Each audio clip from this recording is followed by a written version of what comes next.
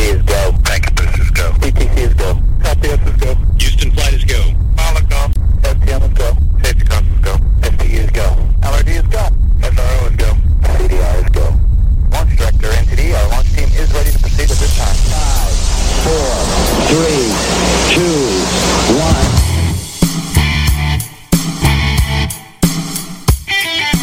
Right Side Patriots has a message for liberals and the mainstream media. You can't handle the truth! So, buckle up, snowflakes, because we're about to deliver the politically direct best in conservative commentary, news, and investigative reports. We're telling the truth, and we're not gonna stop. Okay, liberals, back under the bridge with the rest of your fellow trolls, and oh yeah, thanks for listening to Right Side Patriots. They are special people On RSPRadio1.com. Welcome to Right Side Patriots on RSPRadio1.com. Craig Andresen at the National Patriot, Diane Sori at the Patriot Factor. Tuesday night, 8th of August. Welcome to it. Hello, Diane. Hello, Craig, and how are you? I'm good. Okay. Yeah. I mean, Tuesday night. Hey, look, we're going to have fun around here coming up this weekend. Just a little programming note, folks. We will not be on the air this Friday. Right. I've got county fairs to attend to, doing live remotes at the county fair up in Martin, South Dakota on Friday, and in Valentine on Saturday this week. So, And what I love about when that happens for Craig is on Saturday, I don't have to post in the morning. kind of nice for both of us. Yes. I love the county fairs up here in this part of the world because they are a real slice of Americana. Well, we won't go into what kind of slice they are. They're just not to my liking. Our Florida county fairs are fun, and there's no, thought of these animals that were raised, and they're really in good shape, and they look really nice being turned into dinner. Well, we have the animal exhibits at one end of the fair and all the fast food, including hamburgers, at the other end of the fair. So That's blah, blah. No, as an almost lifelong vegetarian, ugh. And one of the big things at the Cherry County Fair, that's held in Valentine, Nebraska, one of the big things every year is the turtle races. All the kids bring in turtles, and they have usually about 8 to 10 rounds before they get to a champion turtle racer. Well, that could be fun, I guess. It's a riot. It's a riot. There's kids there like 3-year-olds, 4-year-olds, all the way up to 10 or 12-year-olds, and little turtles and big turtles, and it's funny. I mean, it is absolutely funny. And of course, there's always a rodeo, which is highly entertaining. And the little kids get to take part in the rodeo in what they call mutton busting. Well, let's tell people I went to one rodeo in my life because this was when I was younger, and we were vacationing in an area that had a rodeo, and the people we were with, let's go to the rodeo. I had never seen a rodeo before. I didn't really know what a rodeo was, but halfway through, I walked out of that place, and I said, this is the most disgusting thing I have ever seen. A poor little baby, bull, calf, whatever that animal is, being roped and dragged and whatever. I just thought it was the most barbaric thing I have ever seen. I love a good rodeo. Oh. I mean, I look at it and I say, you know what? That little steer they're roping right there, in about 6 months, might be my dinner. Oh, how disgusting. So anyway, that's that's what I've got coming up this weekend. So we won't be on the air Friday. So we'll take a little break and we'll be back next Tuesday. Right. With two very interesting topics. Now, what are you covering for next Tuesday? I am covering point blank, traitor, thy name is Mike Pence. Well, that doesn't leave much to guess about in that title. No, it doesn't. Now, I don't have a title yet for my commentary coming up for next week, but what I'm delving into is the juxtaposition between what we now know about UFOs, what we heard in testimony before a congressional committee a couple of weeks ago, and the stance on UFOs from the holier-than-thous. Yeah, and I have had a sneak peek at that article, and I'll tell you, it is snark bar none. It is really funny with a lot of truth in it, and it's a good piece. Whether you believe in what he's going to say or not, it is a great piece. I had fun when I was writing and you that. do need to send me a title, Craig. I'll come up with one. I'll come up with one. You know, I mean, it's one of those. I looked at it again this afternoon, and I thought, what am I going to title this piece? The holier-than-thous are going to be really mad at me. Good title. That's honesty in titling. It is. You know, and you forget, since we're not going to be on Friday, and I have to post the upcoming show, I need a title. I'll get you a title.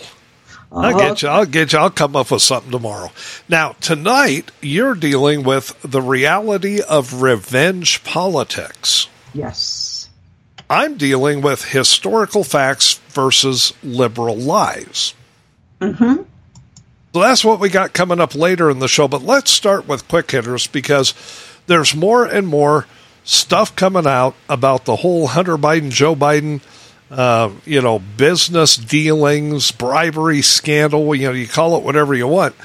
But Matt Taibbi, and a lot of people might remember that name from the Twitter files. He was one of the journalists who was releasing a lot of the Twitter files right after Elon Musk took over Twitter, which is now X.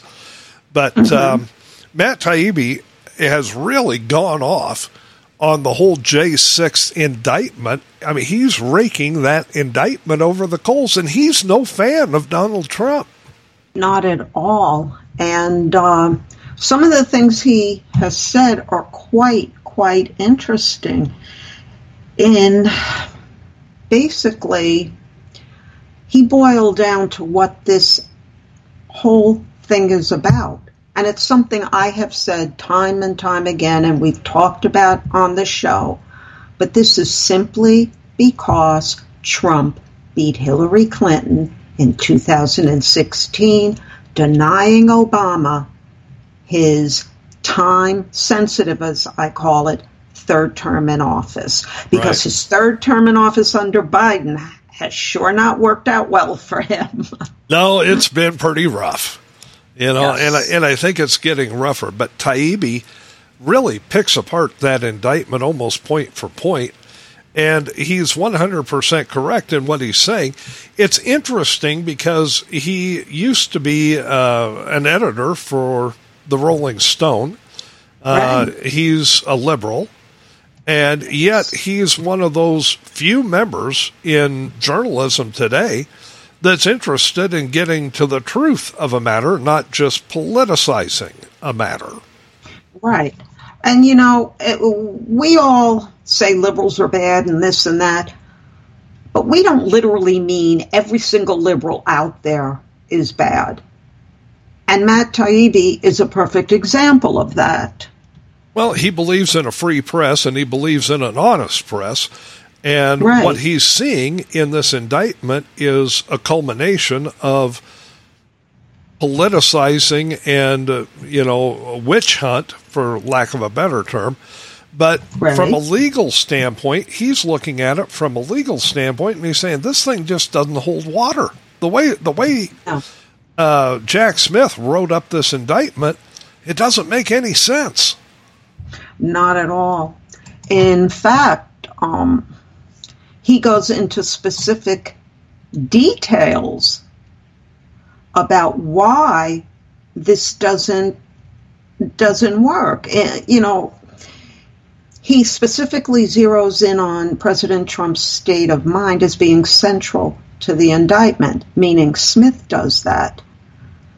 But state of mind is not tangible, written on paper or recorded, spoken, whatever. A state of mind is subjective. So in other words, he's basing a case, Smith, on his own subjection and conjures. It doesn't make any sense.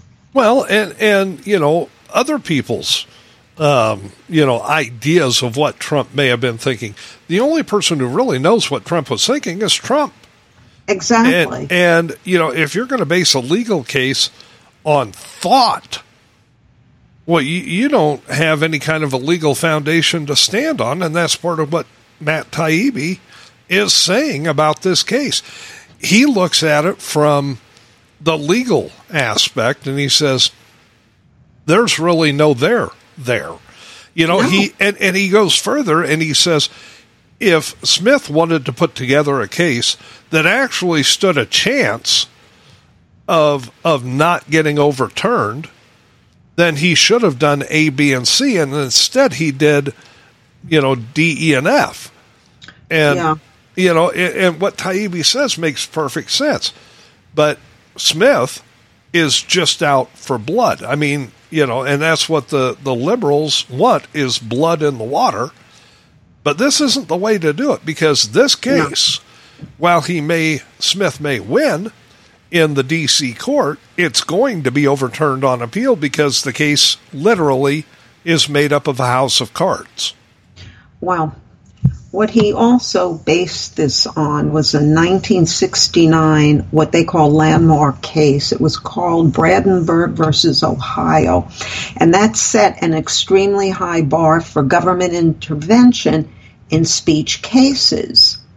Now, what they did with that was make standard likely to incite or produce imminent lawless actions. So what happened with that was a treating campaign basically began in November and produced, according to Smith, a general atmosphere of mistrust and anger that by January sort of incited the crowd on January 6th into a, behavior that Brandenburg in the case ruling actually says is not illegal. So right. What happened on January 6th, all the so-called violence, the anything but insurrection, all the nonsense. Remember the police letting the protesters into the Capitol? None of that has any bearing in reality according to Brandenburg.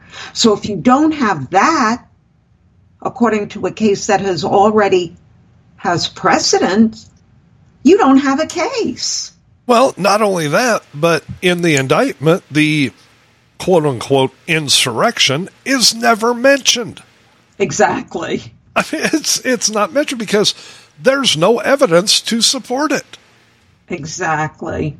So Taibbi is 100% correct. This case really boils down to what was Trump thinking. There's no legal precedent to convict anybody on thoughts. Right. And remember, folks, the speech Trump gave, which we played on one of our past shows, there is not one mention of violence. He specifically tells people to peacefully protest. So here it is, you have his words on tape, not one word instigating violence, and you're charging him with inciting violence? Well, how? How did he incite violence? And I don't want to, pretend to be an attorney here, but if I were Trump's legal team, one of the questions I would be posing in a courtroom is, how can a man be guilty of inciting violence when the same man offered 10,000 National Guard troops to protect the Capitol? And it was turned down. Exactly. So, I mean, well, how they twisted that, there was a mention of how that was twisted, that Trump knew it would be turned down because he recommended it. Again, that's supposition. Again, you're guessing at what a man thinks. Exactly. The fact is, he offered it. Now, with all the chitter-chatter going on ahead of January 6th, there were reports of credible threats for January 6th. He offers 10,000 National Guard troops. Nancy Pelosi turns him down. Well, okay, why? Why was that turned down? Well, her son was directly, in the crowd there. Well, so were members of the FBI. Exactly. So, I mean, this case, they're going to win in the D.C. court. I guarantee it, because, the D.C. court, the jury pool there hates Trump. Right. So they'll convict him for anything. But it will be overturned in appeals, whether it appeals at the appellate court level or at the Supreme Court level. It'll get overturned. So, there's going to be a lot more coming out. But it's interesting when a guy like Matt Taibbi looks at the case and goes, "What the hell?" Right. Exactly. Now, Devin Archer, that whole thing behind closed doors with Congress when he was being questioned under oath. We're still getting bits and pieces of information from that are turning out to be real bombshells, including the fact that he was questioned directly and directly answered as to whether or not Joe Biden ever had anything to do with Hunter Biden's business dealings. And according to Devin Archer, oh, hell yeah. Yeah, even according to Devin Archer, there was a dinner back in 2015, which Biden attended, shook everybody's hand, and joined in the conversation. Right, and, interesting. Biden wrote a note to Devin Archer later apologizing that he didn't have enough time to really sit and talk to him, and he looks forward to having him back to the White House to sit down with him and have a conversation. It flies in the face of everything Joe Biden has said for years regarding never having any idea regarding his son's business dealings, his son's business partners, never sat with him, never talked to him, didn't really know him, didn't know anything about him. And now, according to Devin Archer, and he's got the information to back it up, there were scores of times when Joe Biden had phone calls with the business partners, had dinners with the business partners, had the business partners over to the White House, so on and so forth.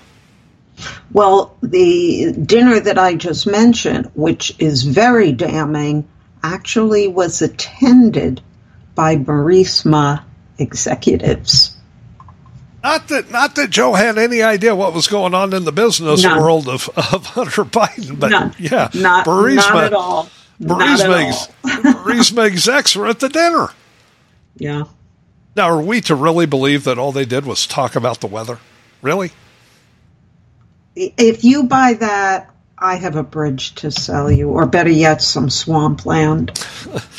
I mean, The walls seem to be closing in. There's now reports that new information is going to be coming out in the next week or so regarding the whole bribery end of things and other dealings that Joe had with the business partners. Put business in quotes, because that wasn't a business. That was a shakedown.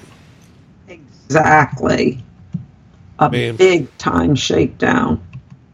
So this thing is, and of course, when the next big bombshell hits, that's when they'll indict Trump for Atlanta, So Trump is going to be indicted for any and everything. You know that. Oh, yeah. And you got to hand it to Trump after this last indictment when he came out of the courtroom there. He said, one more indictment and I've got the nomination. Yeah, but one thing, and this was reported in some of the papers. I don't know if any corroborating proof has come out about it, but apparently what they're reporting is that Trump is going to be dismissing quite a few of his lawyers and represent himself. I hope and pray that is not true. I don't think it is. He's not an attorney, never has been an attorney. I don't think that's true. I think it's all over the internet. Well, yeah, but you know what?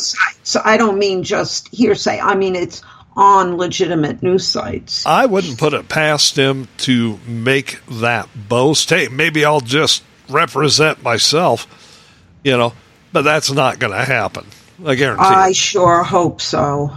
I guarantee it won't happen.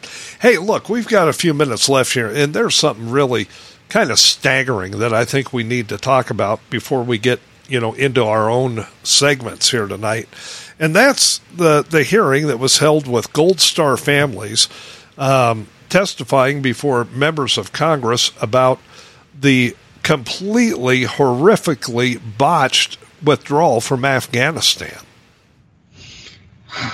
What people have to understand about Afghanistan, first and foremost,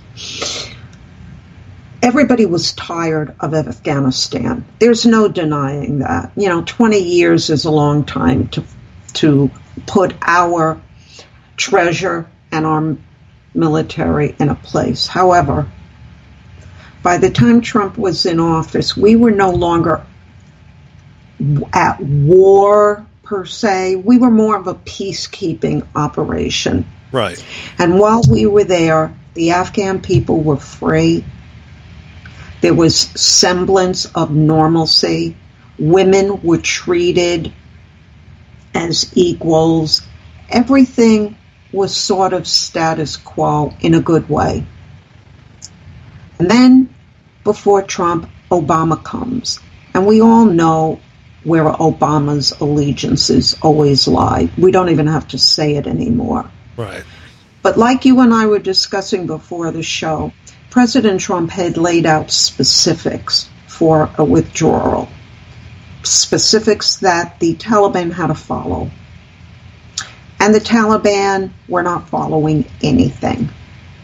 And by the time Trump left office, that was kind of forgotten by the media that Trump had certain stages that had to be met.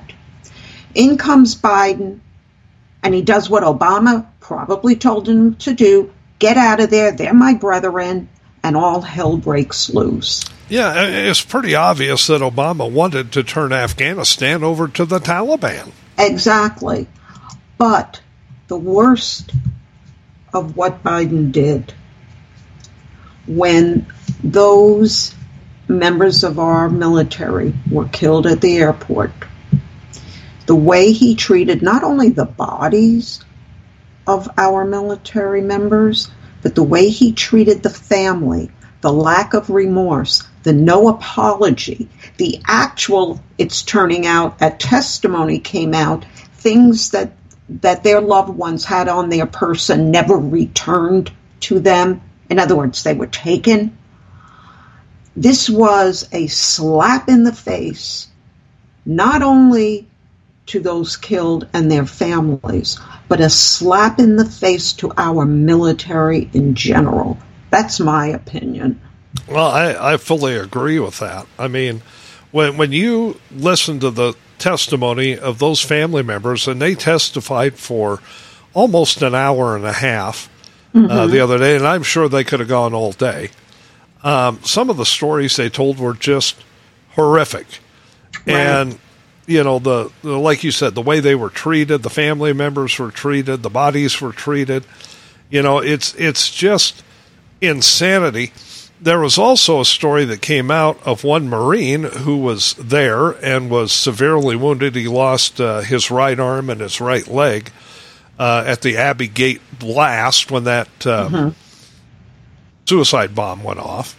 Right. And this guy, Sergeant Tyler Vargas Andrews, was recovering at Walter Reed, and some people came in and said, would you like to meet the president? He's going to be here today and would like to take some photographs. And this guy said, sure. But he said, I want to get off my meds right now so I can be at least somewhat coherent when the president comes in. So he got off the meds thinking, or after being told that the president will be here within the hour. Well, it was 4 hours later that the president finally got to Walter Reed. And by the time he got to this guy's room, the guy could not remember who the president was because, you know, he had been so medicated and been through such a traumatic event. His mother was sitting there, and his mother told him it's Joe Biden is the president. And he said, oh, my effing God. Oh, God. So Biden gets there, and he reaches out to shake the guy's hand. He doesn't have one. He doesn't have an arm. His other arm is in a cast, and he's immobilized. So he said Biden reached out and just grabbed a hold of his fingers and started talking to him about his own son being a former military member. And this kind of crap went on and on and on, and the guy couldn't figure out, why is this guy even here? Right. And people need to remember that Biden's son, Beau, did not die during military service. He died of glioblastoma, brain cancer, decades after he left the military. Okay, so Biden doesn't even know when his son died, you know, to put it in the proper context. But one of the stories that really got to me that was told by a Gold Star mom named Kelly Barnett, whose son was killed at the airport. And she was told by the U.S. government that he died immediately. He did not suffer at all. Well, it turns out later that eyewitnesses had told her that he lived for quite a while in agony, you know, because all hell was breaking loose. But she also said that her son and his group were told to stay in the airport, to clean up the airport, so when the Taliban came in, the airport would be clean. Hello, this is the enemy. We have to clean up for the enemy? This is what Biden ordered? Biden ordered it because Obama ordered it. Exactly. Because to Obama, our military is really nothing but a bunch of uniformed janitors. Right. Well, what happened also was when she tried to bring out this truth to the government officials, she was basically told to shut up. She gave all that testimony before Congress the other day. I'll tell you, there wasn't a single family member there that had a damn thing good to say about how any of that went down. Mm-hmm. And it was quite an earful and an eye-opening situation, I think, for a lot of members of Congress. Most of them knew how bad it was to begin with, but to hear it directly from the families of those who were killed in that botched withdrawal really had an impact. Right. This was a disgrace. It was a disgrace for our military, not because of them, but because their so-called commander-in-chief was an enemy sympathizer. I don't know what else to call him. No, I mean, that's putting it about as clear and as succinctly as possible. But listen, we're just about out of time here in this segment. We've got 2 segments to go. When, let's see, about a half an hour from now, I'm talking about historical facts versus liberal lies. But when we come back from this, our bottom of the hour break, Diane's got it with the reality of revenge politics. Stay with us. There's more Right Side Patriots after this. You're listening to Right Side Patriots Radio, the best in conservative commentary, news, and talk, where we do away with the politically correct nonsense and give you the politically direct truth. This is the home of Right Side Patriots every Tuesday and Friday night from 7 to 9 p.m. Eastern with Craig Andresen and Diane Sori. We're working to make this country great again from the right and leaving puddles of melted snowflakes on the left. Thanks for listening to Right Side Patriots, your best bet on the Internet. You're listening to rspradio1.com.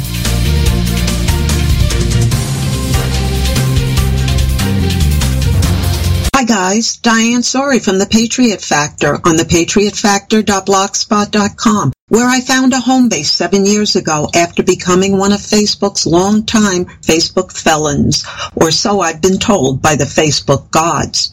On my blog, you will find not only my articles, but our Right Side Patriots investigative reports, as well as stories and links to and from well-known writers and bloggers, plus what I call almost daily memes, my snarky take on news of the day. And for more great takes on the issues of the day, check out The National Patriot at thenationalpatriot.com, where you can read Craig's insight into all the current news happenings.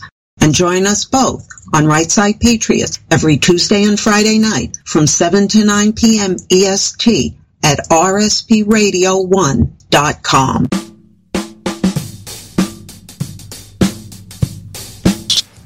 Welcome back to Right Side Patriots on rspradio1.com. Craig Andresen at the National Patriot, Diane Sori at the Patriot Factor. If you miss any part of tonight's show, go to rspradio1.com tomorrow morning, click the podcast button, and listen to your heart's delight. Yes. Okay, so, Diane, we're engaged in a little something. It's the 2024 presidential campaign, and it reeks of one thing and one thing only. And I think you would have to be living in a cave in Tora Bora not to realize this. And you took it on in a piece called The Reality of Revenge Politics. Right. And first let me read you a little note that I put on top of this article.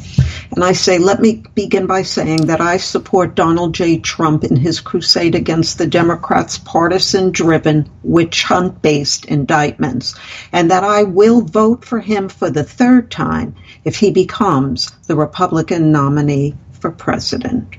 Okay, lately, the word revenge has been bantered about to the point where it has taken on a whole new meaning from its normal definition of being but one's desire for vengeance or retribution for what is usually a self-perceived wrong.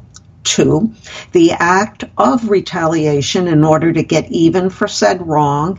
And or 3, an opportunity or a means by which one can garner a sense of personal satisfaction for what said individual has deemed to be but a wrong done to their person, their family, or their character. But the one simple word revenge has now seen an adjective being added after it. For entering into the mix of today's vocabulary is the word politics. And we know that when the word politics becomes part of any discourse, the tone of said discourse morphs from what was a civil conversation into a partisan-driven game of sorts, a game where the gauntlet is thrown down by the wayside with the expectation that the other side will pick up said gauntlet, no matter the consequences that surely will follow. But know that revenge politics is not the sole property of one political party alone, for both the Republican and Democrat parties seem to be fueled on by the overwhelming need for revenge. In the case of the Democrats, revenge politics is still ongoing for Hillary Clinton's 2016 loss to Donald Trump. For said loss denied Barack Obama his time-sensitive, much-needed, albeit unconstitutional, third term in office. And while he garnered said third term, with Joe Biden's still questionable 2020 win over Trump, we all know how Biden worked out now, don't we? And as for the Republicans, the need for revenge now comes replete with the 2024 candidacy of former President Donald Trump, who, while seeking revenge for the fiasco that was his aforementioned question loss to Joe Biden, he now faces past actions and words that have come back to haunt.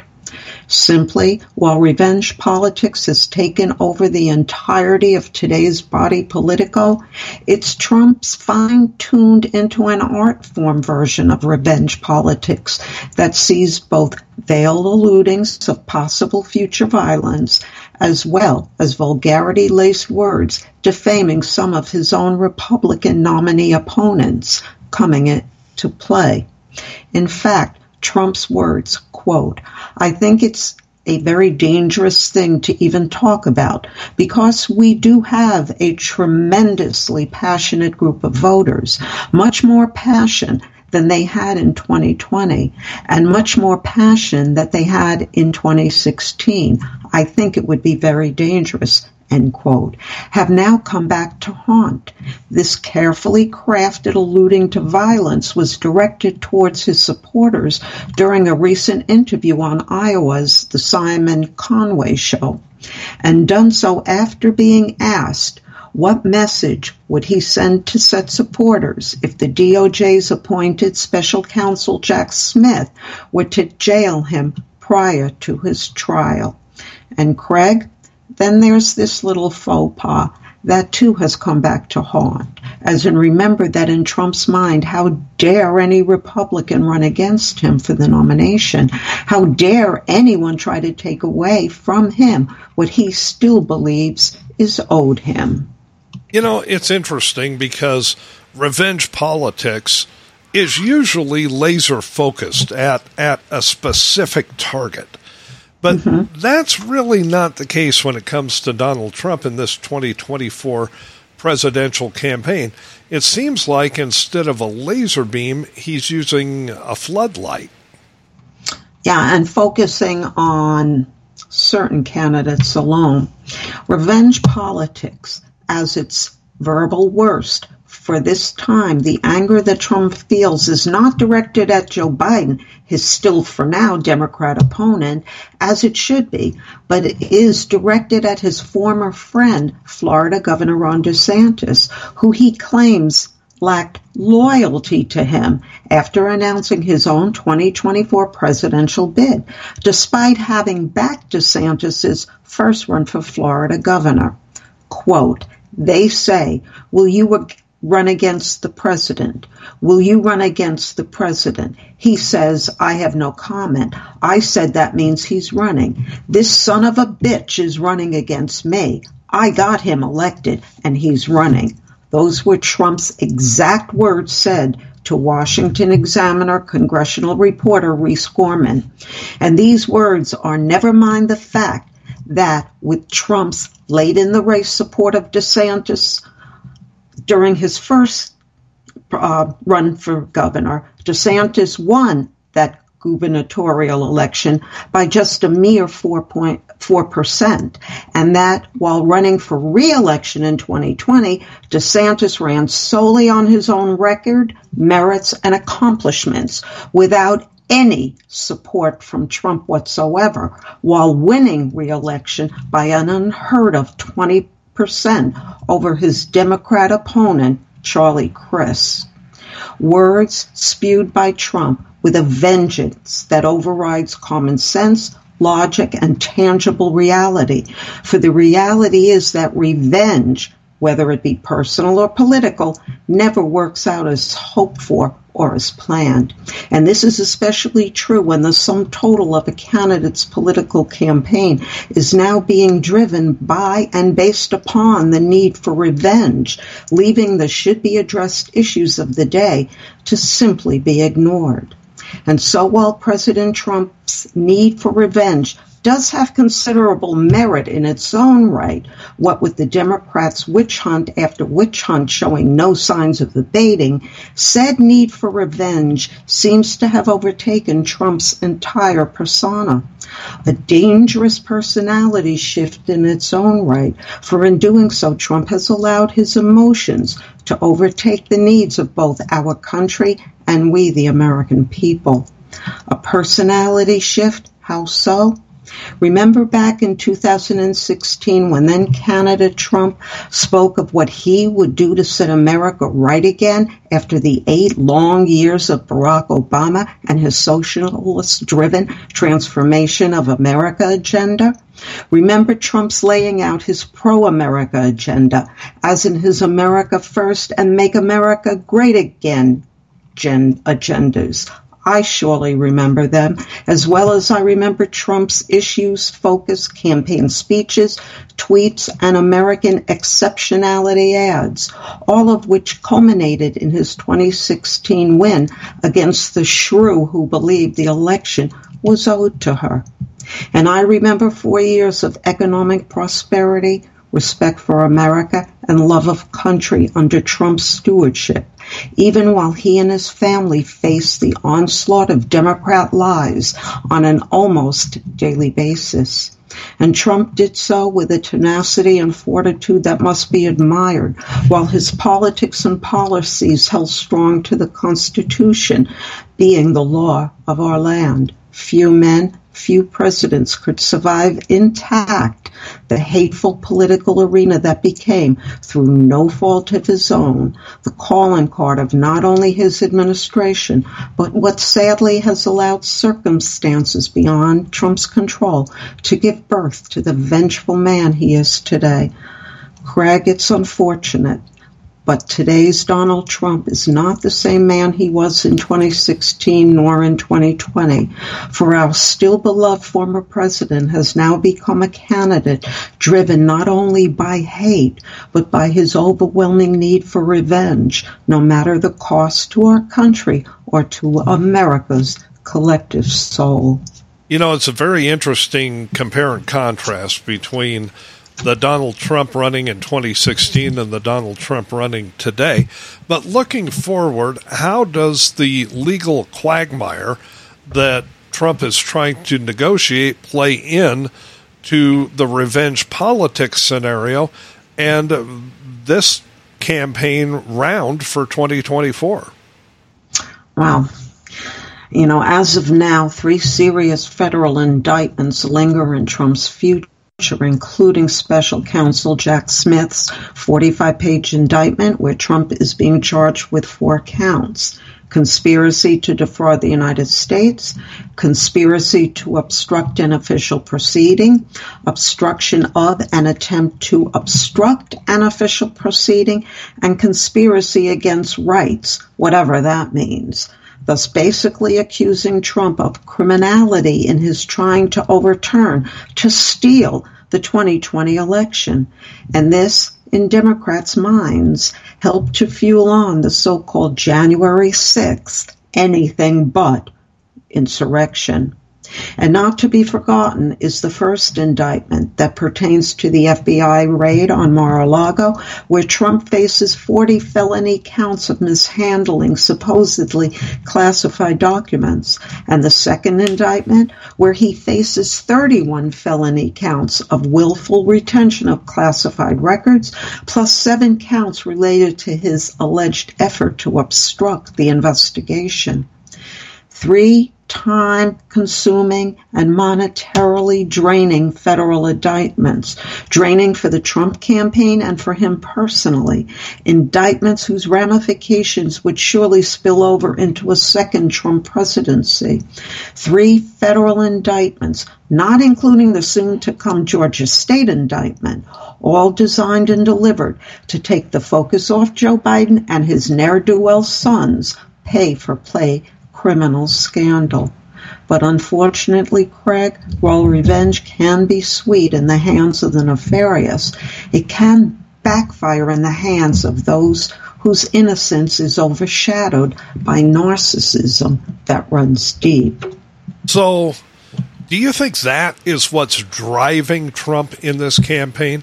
I mean, we know, and you said it very well earlier in the piece, that, you know, Trump in 2016 was driven by America first and make America great again. Mm-hmm. You know, so what is it that's driving him in this campaign, in this revenge politics style?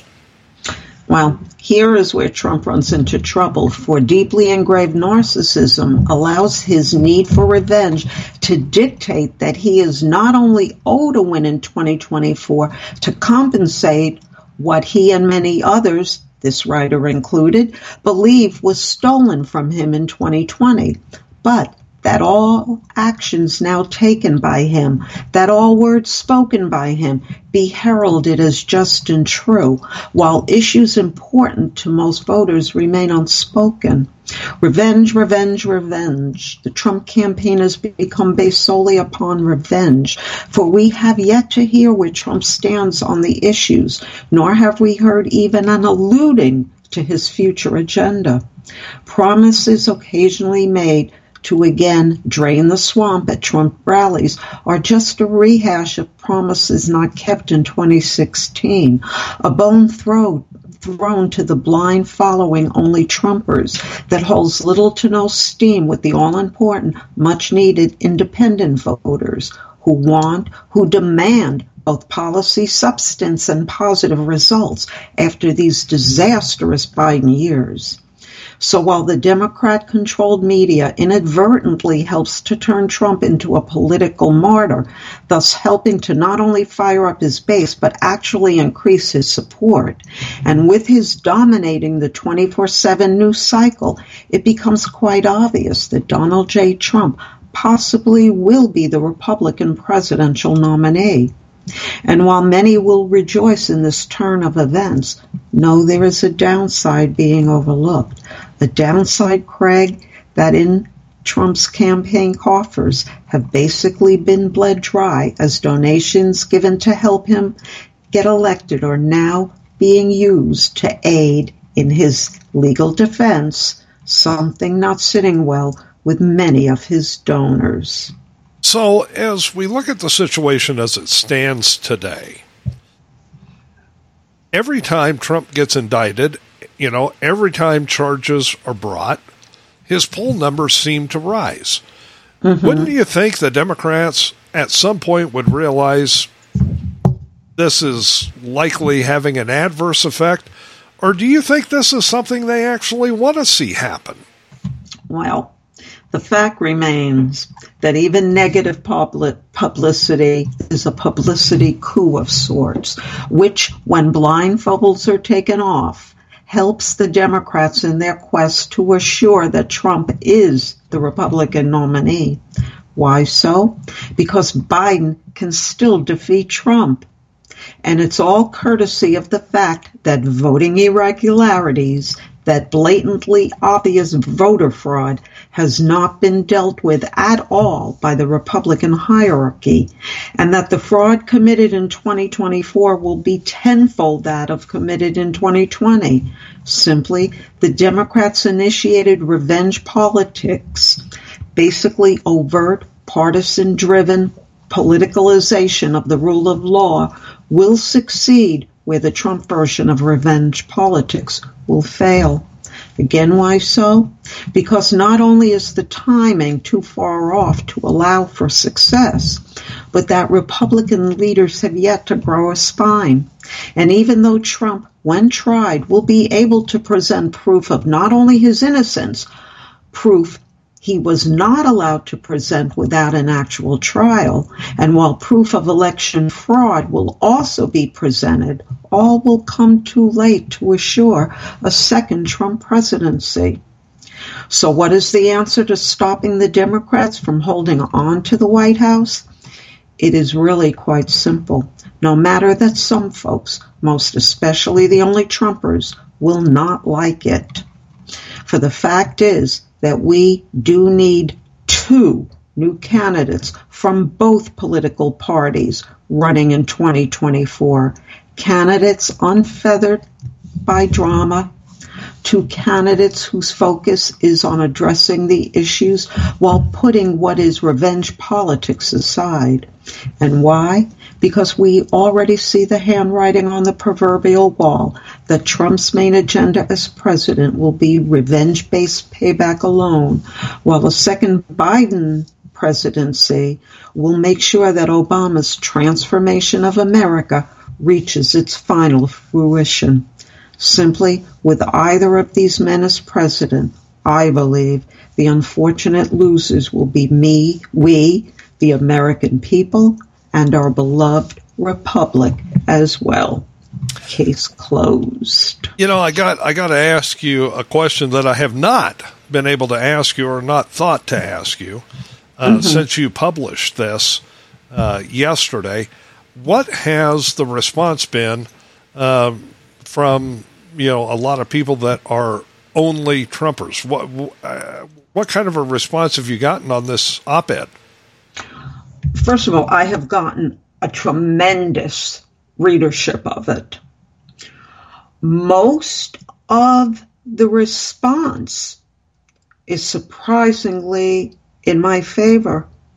People are tired of the drama, the revenge-based aspect of the drama, while the only Trumpers are still posting, no matter what, Trump 2024. There have been a great number of people that are now seeing, maybe we do need somebody else. You know, I think it was last Friday after we got off the air. I was sitting down to have a little bit of dinner, and I was flipping through the TV channels. And what did I find but President Trump live at a rally somewhere. I don't remember where. But I got in on the very beginning of it, and I thought, you know what? I'm just going to sit here and listen to the whole thing. It was scheduled for 2 hours, and I think he went just short of 2 hours on this rally. And if I'm being honest, I would say probably 90% of everything he talked about is what you talk about in this op-ed. He talked about things that were happening to him, things that have happened to him.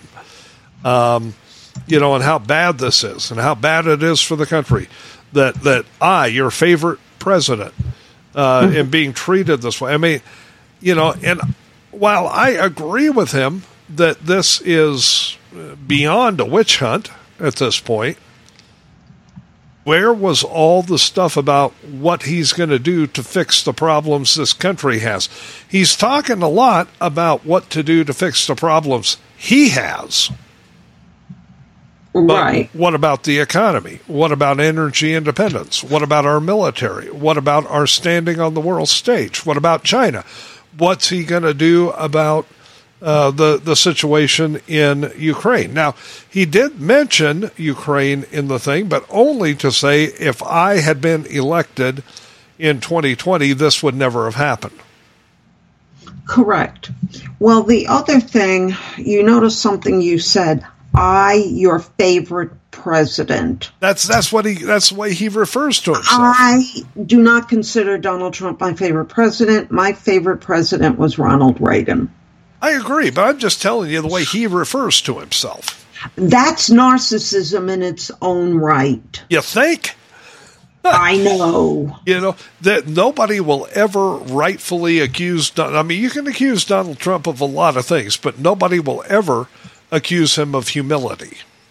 Exactly. And there's a time and place for that. There's a time and place to be bold and brash. Mm-hmm.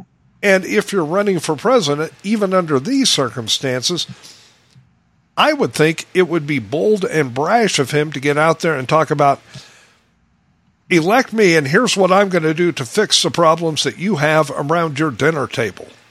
Right. Right. Trump, like I said in the beginning, I will vote for him for the third time if he gets the nomination. But I'm tired of the drama. I'm tired of the narcissism. Do I think he was the greatest president? No. Do I think he was a good president? Yes. but I don't think he will be right for the world of 2024. We're dealing with a different world than 2016. And I don't think he will allow the important issues to overtake. I'm getting even. I got even. Look how good I did. I got even. It's just a mess right now. We have a lot of other good candidates that are running. 3 come to my mind. My personal favorite, Ron DeSantis, Nikki Haley, and Tim Scott. And then there are some others that are, so-so. Oh. I think people need to stop looking at Trump as, he's God's gift to the presidency, and maybe look at some of these other candidates. Well, I'm not saying not to vote for Trump if he gets the nomination. You have to vote for Trump if he gets the nomination. There is no choice. But maybe there are better people to run in 2024 against Biden. Common sense tells you to look at candidates who are talking about the best program going forward to bring this country back to what it should be. Who's got the plan? Who's talking about the plan to fix the economy, to get us back on track with energy independence? Who's talking about a plan to fix the woes that the military has, and to deal with China, and to deal with Iran, to deal with Russia? Who's putting forth those blueprints right now? And it's not Donald Trump, but it is Ron DeSantis. Yes. And to a lesser degree, Tim Scott. I mean, and Nikki Haley, no one knows more, these candidates, about foreign affairs than Nikki Haley. She was a UN ambassador that put the Muslims in their place. I mean, they threw her into the den of thieves, thugs, and despots. Exactly. And she wound up ruling the roost in there. So exactly. So when it comes to foreign affairs, she's the one. But I mean, you got to look at the bigger picture. You got to look at the overall picture. And if revenge, as you so well state in the op-ed, is the key, then Donald Trump's your man. But if you're looking forward and you're looking for who's going to carry this country back to prominence in every way, shape, and form to make this country strong the way it should be, and who is going to set the stage properly for 2028 and 2032, it's probably a different candidate than Donald Trump. That's what I say. I mean, it just is what it is. Folks, if you go to Diane's blog, thepatriotfactor.blogspot.com, you can find the link to this article, read it through yourself, and even if you have questions about it, just hang on to it, spread it around if you can, because I think you're going to see a lot of what Diane's talking about play out here over the next 10 to 15 months, and that's how long we've got until we get to the general election, is 15 months. Also, you can go to rspradio1.com and you can get the link to her article, The Reality of Revenge Politics, there as well. So either place you go, you can get the link and you can share it far and wide. Mm-hmm. It's a sad situation we're in right now. Yeah, and that's why I watched the Trump rally the other night, because I thought, I'm going to see if he's actually talking about things in the rally that he's not saying on social media, or that he's not dropping as sound bites to the media, when microphones and cameras are around him. And it really was just, here's what they're doing to me. Isn't this terrible? And I'm gonna clean these people out.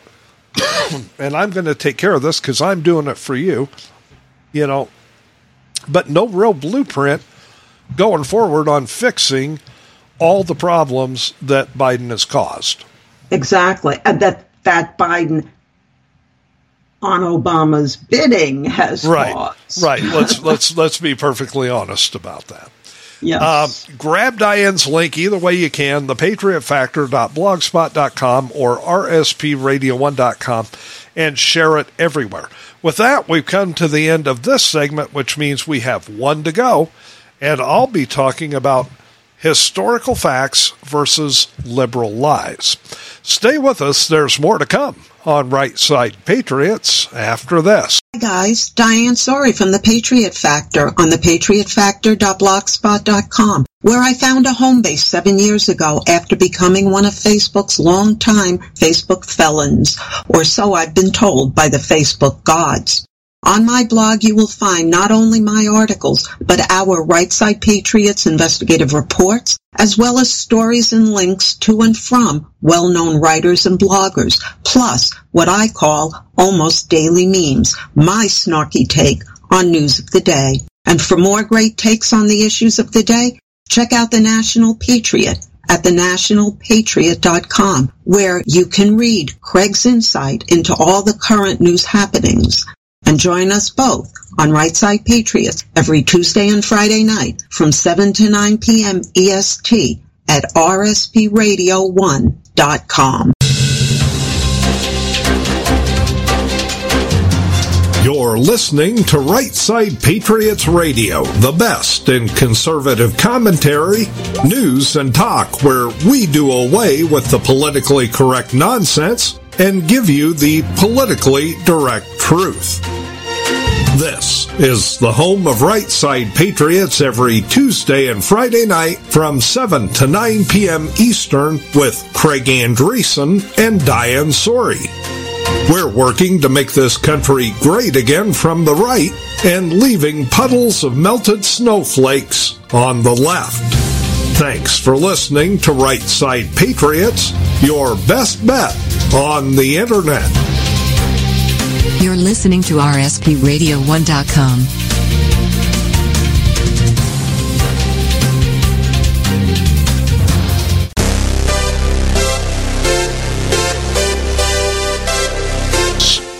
Welcome back to Right Side Patriots on rspradio1.com. Craig Andresen and Diane Sori getting you through a Tuesday night edition of the show. If you miss any part of it, you want to go back and listen to it, you can. Tomorrow morning, go to rspradio1.com, hit the podcast button. We'll be there waiting for you. All right, so there's been a lot of stuff in the news lately about Florida's, that goofy little state of Florida that nobody even hardly knows exists, and their new curriculum when it comes to black history in their schools. I've been listening to liberals wad up their panties over the whole thing. And, a week ago, that idiot Kamala Harris had to throw in on this thing. And that was it. I had about enough. I don't blame you. I think, most of the country has had enough of her. So I decided, hey, this is something I got to tackle in a commentary, and I got to get the actualities out there in public. Historical facts versus liberal lies. Here's a quote for you. Instruction includes how slaves developed skills which, in some instances, could be applied for their personal benefit, unquote. Now that's the quote, the line from the benchmark clarification about slave labor in the new Florida Black History curriculum that has become the latest liberal panty-wadding tool to promote racism in the United States. Last week, Kamala Harris was once again in Florida, and once again, according to the vapid VP, quote, right here in Florida, she said, right here in Florida, they plan to teach students that enslaved people benefited from slavery, unquote. But that's not at all what the curriculum says, is it? That line, taken out of context and then twisted into propaganda, literally says that slaves developed skills which in some instances could be applied for their personal benefit. It does not say that enslaved people benefited from slavery. There is a difference, and it's a big difference. But the vapid VP is trying to gaslight people into believing a fake statement from the curriculum exists. Essentially, what Harris and those parroting her and her false screed are saying is that slaves, black people during those atrocious years, were just too damn stupid to learn anything and were too damn stupid to apply anything they may have learned as a way to benefit them in any way, whether while still enslaved or after they were freed by an old white Republican president. So how does that hit you, black people? You are descended from idiots that were just too butt stupid to realize that the skills they attained while living in the most horrendous of circumstances were useful. You, black people, are descended from a bunch of unresilient louts who were no better than or smarter than a pile of doorknobs. You are descended from morons who learned carpentry, blacksmithing, maybe tailoring, cooking, farming, reading, or writing, but had no wherewithal to apply those skills for anyone's benefit other than the Democrats who thought they owned them.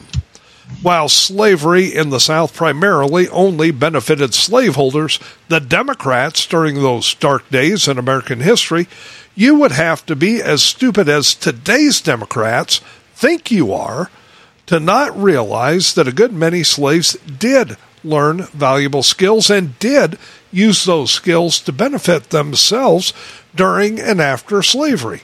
Oh yes, Diane, today's Democrats still think that black people are a bunch of idiots who can't get into college or can't get a good job based on merit and thus require their current owners to assist them with affirmative action. But that is just plain wrong. Yes. So many people are getting the intent of this particular sentence. They go through the whole, curriculum and they cherry pick basically one sentence that they totally get wrong. And that includes some black professors. Yeah. Also get it wrong.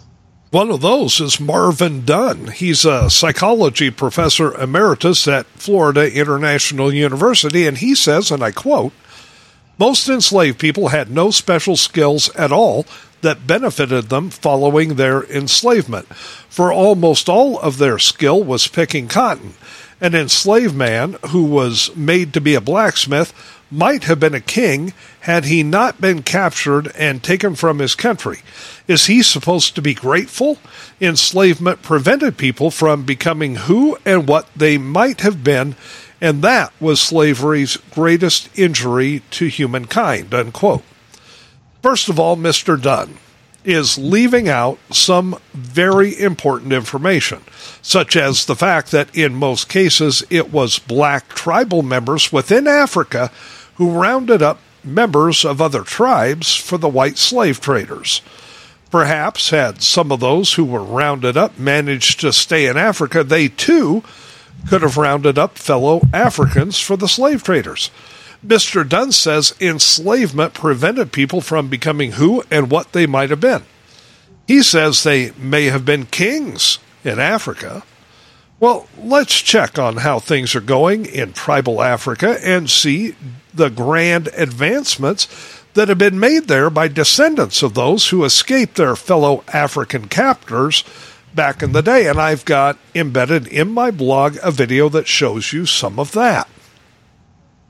Nunn, Harris, and others are harping about Florida's new Black History curriculum and failed to mention yet another important event that took place as slavery in America came to an end: the Back to Africa movement. Now, even before the end of slavery, that movement was sending any black people from America, former slaves, who wanted to go back to their home country of their ancestors. Now, that movement, paid for by the U.S. Treasury Department, eventually failed because most former or freed slaves simply didn't want to go. But the few thousand who did return to Africa settled in Liberia. Now, it may come as a surprise to many, and it certainly won't be talked about by the propagandists on the left, but those former slaves created Africa's first republic, and they based it on the U.S. Declaration of Independence and Constitution. Interestingly, those Liberian settlers, 4,000 free blacks and 7,000 former slaves, most of them lighter-skinned than the inhabitants of Liberia, kept their American names and emulated the antebellum American South they had left behind. They dominated the darker-skinned indigenous Liberians. Diane, the formerly oppressed, once back in Africa, actually became the oppressors. Yeah, and there was another kind of interesting event. Once these people became the oppressors of now the oppressed, a civil war came about, didn't it? Yeah, oddly enough, it took a civil war to change things in our country. Well, in 1989, civil war erupted in Liberia and eventually became a full-blown tribal war. Now, by the mid-1990s, a peace accord of sorts was in place, but in the few years that followed, roughly 5,000 Liberians resettled in the United States as a result of the civil and tribal Liberian wars.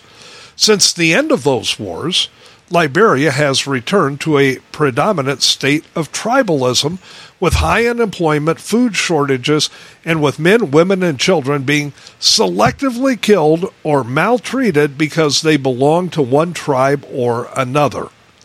In Liberia today, child labor is rampant, disease is rampant, illiteracy is rampant, and so too is corruption.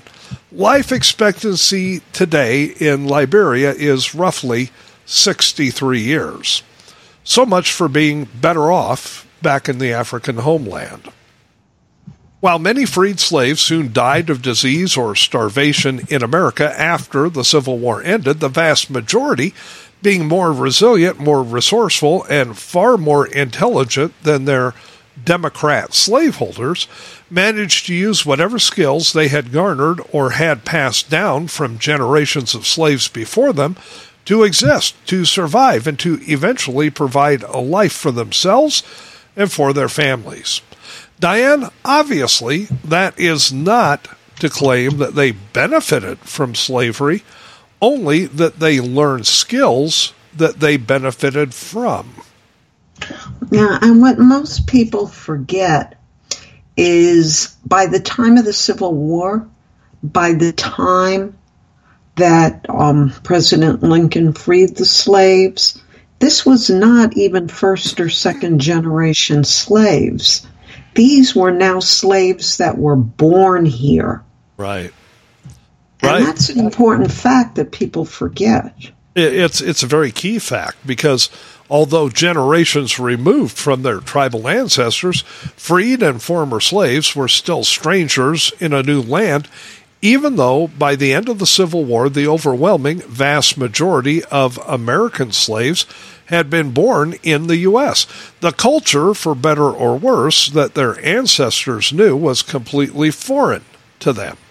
Determination played a huge role in survival for the freed and former slaves after the war, and only the skills they had learned during slavery provided them a way to move forward. Those with specific skills fared better, and that's exactly what Florida's curriculum is saying, nothing more. William B. Allen is the former chairman of the U.S. Commission on Civil Rights, a professor emeritus of political science at Michigan State University, and he's now a member of Florida's African American History Standards Work Group. Mr. Allen is a black man and a descendant of former slaves. Allen, in large part, wrote the Florida Black History curriculum that fools like Kamala Harris are now condemning. If Mr. Allen is not qualified to be the primary architect of Florida's Black History curriculum, I, for one, would like to know who is. The problem that Harris, Nunn, and sadly even GOP presidential candidate Tim Scott seem to have with the curriculum is that it teaches actual history and skips the indoctrination aspects that liberals want taught as facts. Florida's black curriculum is an honest, factual look at the history of black people in America that does not shy away from the atrocities committed during slavery, nor does it ignore the fact that even slaves, in the midst of brutality and inhumane acts, were both resourceful and resilient. The early history of black people in America is very complex, and there is a good deal of it that today's liberal ilk simply want to erase. Have you ever heard of a man named Nat Butler? Well, Nat Butler was a black farmer in Maryland who on a regular basis would both buy and sell black slaves for the Southern trade. He was not alone. Free blacks owned slaves in Boston by 1724 and in Connecticut by 1783, and by 1790, 48 black people in Maryland owned 143 slaves. Free blacks in the North were even able to and did own white slaves. And here's a quote from free blacks in Louisiana as the Civil War was approaching. The free colored population of Louisiana own slaves, and they are dearly attached to their native land, and they are ready to shed their blood in her defense. They have no sympathy for abolitionism, no love for the North, but they have plenty for Louisiana. They will fight for her in 1861 as they fought to defend New Orleans from the British in 1814 and 15. Diane, in all, 3,776 free Negroes owned 12,900 slaves in America. Yeah. What's really surprised is this group of black slaves, a specific number of them, actually took an oath to defend not the North, but the Confederacy. 14 companies of militia composed of 440 black men were organized by the governor in May of 1861 into what was called the Native Guards, Louisiana, swearing to fight to defend the Confederacy. At its peak, there were more than 1,000 black soldiers in Louisiana fighting to keep slavery as an institution in the South. Black people owning black slaves in America began in 1654. But those numbers began to decline between 1820 and the beginning of the Civil War, and while many have proposed theories as to why free blacks, many of whom were former slaves themselves, would become slaveholders themselves, I might offer a theory that seems to be absent from the mix. It could just be that black people keeping other black people as slaves was simply just part of the African culture that was passed along from one generation to another by black people in America. As I said, it's complex. So how good is the new Florida Black History curriculum? Well, it's so good that the ilk of Kamala Harris had to cherry-pick one sentence from a 216-page course outline and then lie about that sentence in order to have something to bitch about.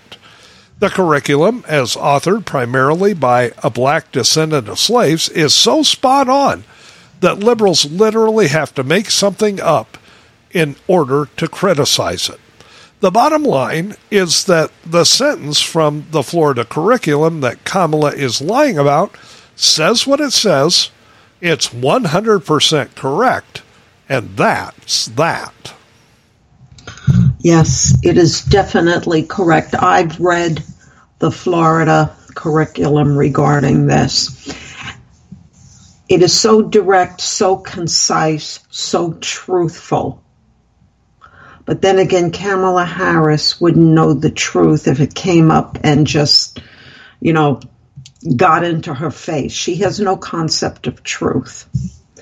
But the thing people need to understand is, yes, slavery was a bad thing. Of course, it's an issue to take your fellow human beings and basically make them beasts of burden. Nobody is saying that slavery was just. However, look where Africa is today.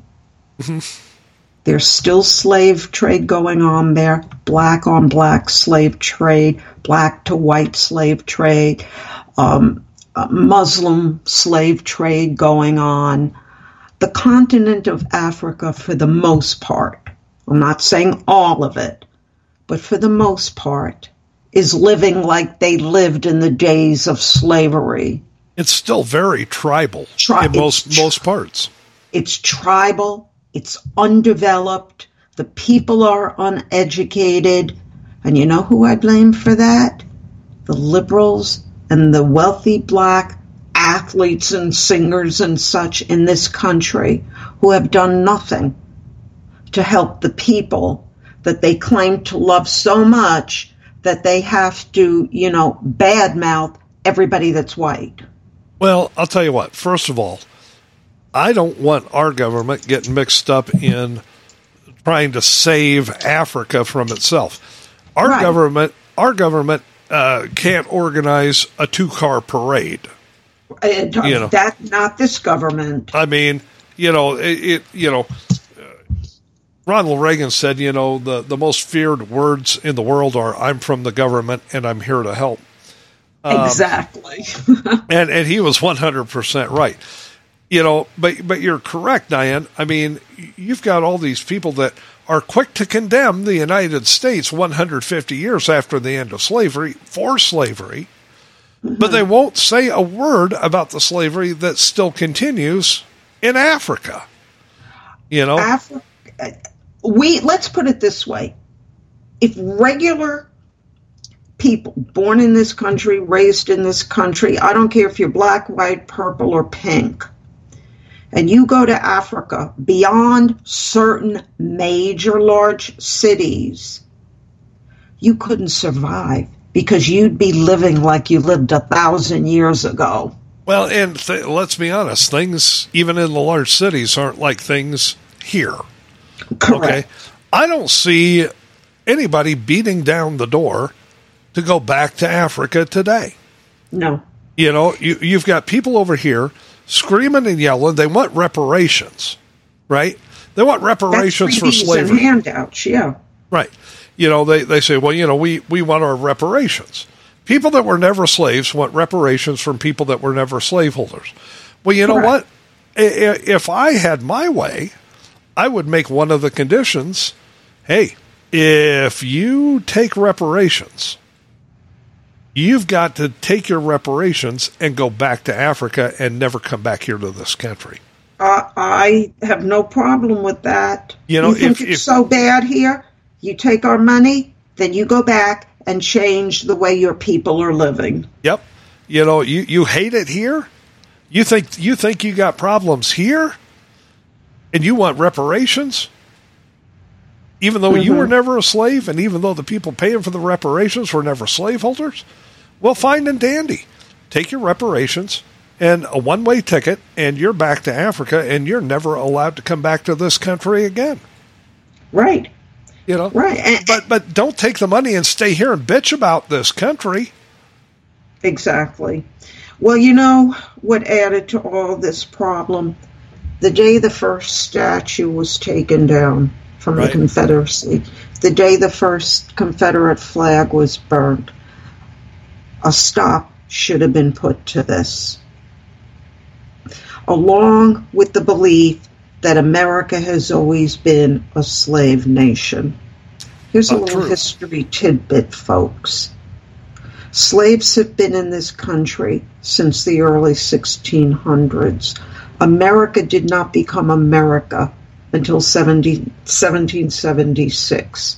In the years between the 1600s and 1776, our country was property of Great Britain. So if you say America has always been a slave nation since the 1600s, you obviously didn't stay awake in history class. Right. Slaves in this country were only slaves for about 85 to 89 years. Yeah. They have not been slaves in this country for hundreds of years. No, That's just a fact. It's just a fact. And that's why I put this particular commentary together, historical facts versus liberal lies. You know, it is lies. Yeah, they're plucking one sentence out of a 216-page outline. It's not even something that's being taught to kids. It's the outline for the teachers. Right? They're plucking this one sentence out, and then they're changing the sentence because the sentence itself doesn't say what they need it to say to have something to criticize. So they have to lie about the sentence. Right. They have to lie about that sentence in order to criticize the sentence. You know what gets me about all this? Instead of them taking the blame for, oops, we misread this, they're throwing all the blame on Ron DeSantis. He didn't even write it, and that's why he didn't write it, folks. That's why I included the author of the curriculum in this thing, a black man who was a descendant of slaves. Exactly. You know, I mean, come on, folks. So as I was starting to put this commentary together, I thought, you know, I can sit here and criticize Kamala Harris, but people need to understand some of the other aspects of slavery that Kamala doesn't want them to know. They need to understand the truth behind how slaves were rounded up in Africa and how they were and who rounded them up in Africa. They need to understand that there was once a movement right during the Civil War at the end of it for slaves to go back. And very few did. Very few wanted to go back. They wanted to stay here. Imagine that. You know why, Craig? The conditions were worse back in Africa than they were here. And they knew it. Yes. They knew that. Of the few thousand that did go back, they set up Africa's first republic, and they modeled it on the U.S. And let me ask you a question. Here it is, throughout history, all peoples, all countries, they have moved forward from their past. They've become modernized. They've become part of the modern day world. Africa has never stepped out of their past. Right. Why? You know, I can't really explain it. You know, I don't think anybody can. Yeah, I mean, you know, I look at my ancestors coming from England, Ireland, and primarily Scotland. Mm-hmm. And, you know, everybody was somebody else's slave at one point or another in that little trifecta. And yet those countries have moved forward in all areas of society but one.